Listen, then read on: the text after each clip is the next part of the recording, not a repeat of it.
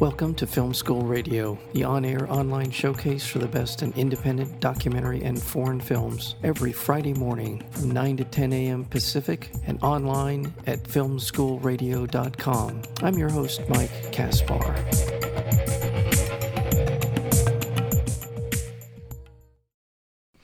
The latest from film director Quentin Dupieux is called Smoking Causes Coughing.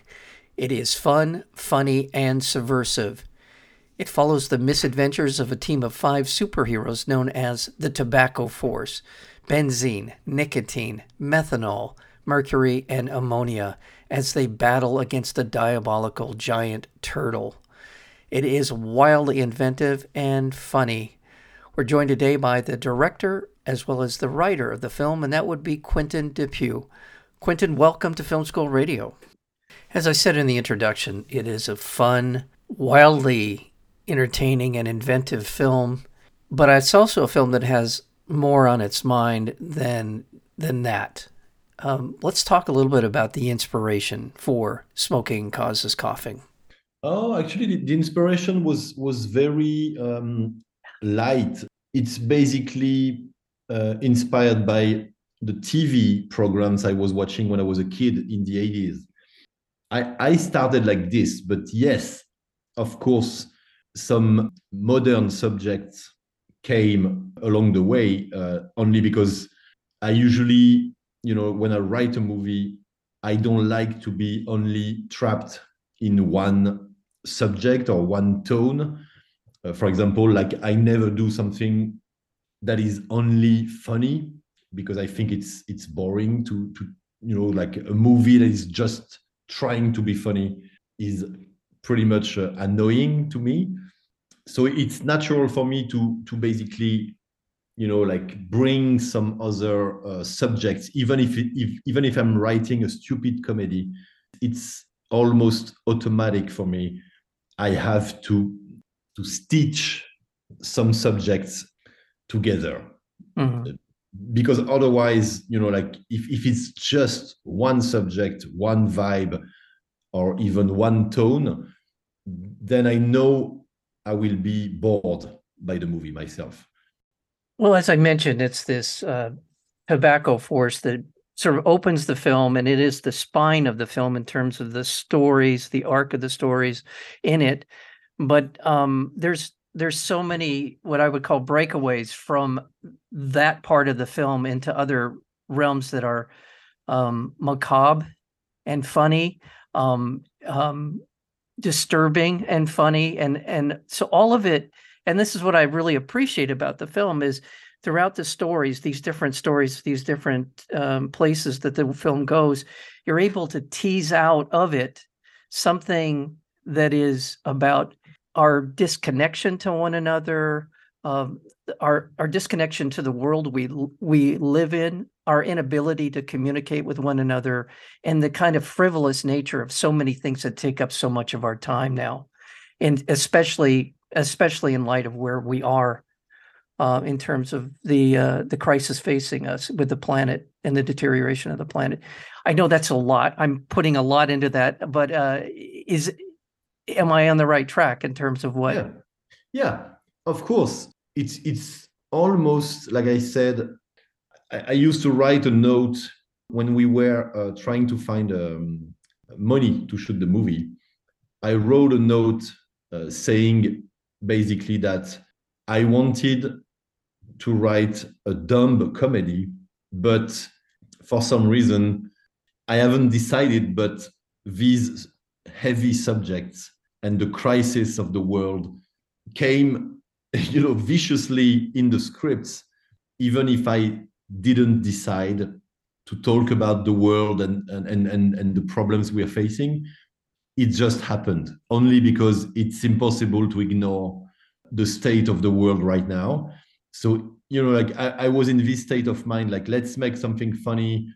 We need fun, we need entertainment, we need to disconnect from reality. But by doing this, I was actually talking about the world. So that's how that's how it came to me. Even if at the end of the day, I hope the movie is a piece of entertainment and not a boring thesis on the state of the world. Yeah, and I completely agree with you. It is wildly entertaining.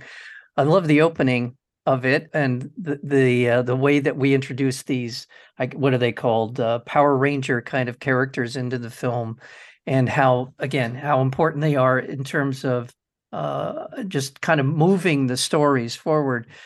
But one of the things that you did in the film as well that I think is important, the what I call them campfire stories that we see throughout the film. Everyone in some ways is trying to bring in another story that is illustrative of something horrifying.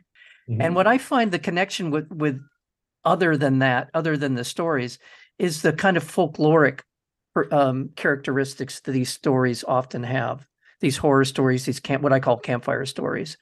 And sprinkled throughout the film, there are people telling them. And I think, again, it just kind of brings us back into another layer, another interpretation of what we're watching as far as just not pure entertainment. It's the best compliment for me, because like I said, I think, like the fact that we are living in a nightmare a little bit, you can't make a comedy like they used to do, let's say 30 years ago. It's part of our world now. A movie has to be connected to reality. I mean, at least, like a little bit. I want to remind our listeners we're speaking with Quentin Dupieux, and he is the director, writer, and cinematographer on this wonderful film, superhero film, called Smoking Causes Coughing, and it's being released through Magnolia Magnet Releasing, and it'll be available for home viewing, video on demand, beginning on March 31st. So really, truly be looking for this film. I'd like to take a minute or two to talk a little bit about the reaction to the film. I know it's been at a number of major film festivals, done very well in terms of the reaction there, but it's now about to be released into the general public. What about the reactions have surprised you? What are the things that have reinforced the notion of what you were trying to accomplish?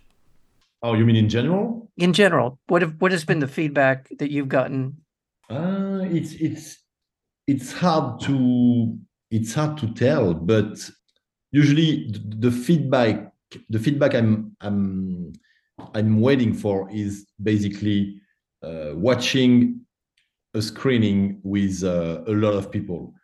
That's when I get a real sense of what is the movie about, and that's how I feel if the movie is actually good or not. When you first screen a movie with a crowd, you get a sense of when do people laugh, when do people are basically listening, and are they still concentrated, are they still focused? Everything, you can basically feel everything when you're screening a movie. So I would say I got a good feeling about this movie, but like a lot of people, because I've been doing some press a year ago when we were screening the movie in Cannes, and basically what you just said was, I heard this a lot. Like, yes, it's funny, yes, it's crazy, of course it's not, but also it's an amazing reflection, of the world, and there's like heavy subjects in it, but still it's funny, but still it's a little bit sad. One of my favorite things, the idea of changing eras I just thought that was such a wonderful kind of capstone on the film, and what the admonishment of the robot is to the gathered team members of Tobacco Force, because I think it's so much of what I think people actually think is possible. I think that no matter till the very end, till there's burning cinders around the world, they will still believe that it's possible. Everything. We can just go back to the way it normally, the normal life. Yes, so I can see, and I'm very pleased. I can see that you've seen the same movie, like, like you're not talking about a different movie. You've seen the movie I made, and I'm pleased you enjoyed that ending, because it looks like a stupid scene, and I know a lot of people like didn't get it, or at least they only get the joke, but they didn't get the deep meaning of it, which is exactly what you just said. So I'm pleased someone actually enjoyed this. Well, and we just had a report 2 or 3 days ago that came out from the UN saying that we got to stop fucking around. This is it. And again, that was what was going through my mind when I was watching that. I'm thinking, people really, really don't get it.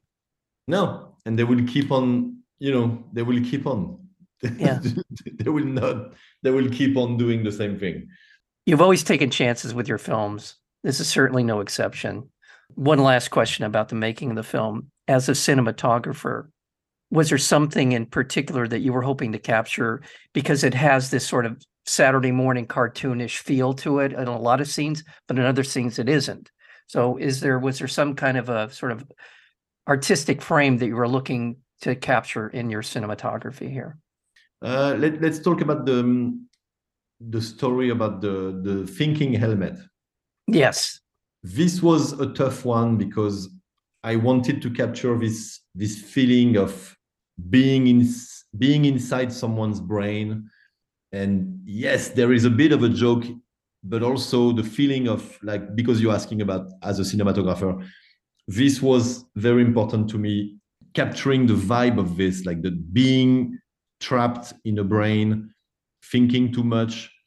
This, like, it looks simple, but this had some challenge, to make it deep and funny at the same time, and not too heavy.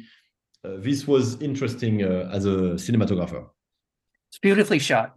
Just loved it. I love the fact that you're able to kind of go between these different styles and shifting, and the sort of the energy in the film back and forth was really an important part of it for me watching it. Well, thank you so much. The film, again, is called Smoking Causes Coughing, and we have been honored to have with us today the director, writer, and cinematographer, Quentin Dupieux. Thank you so much for your time, and thank you so much for the conversation on Smoking Causes Coughing. Thank you very much. Thank you.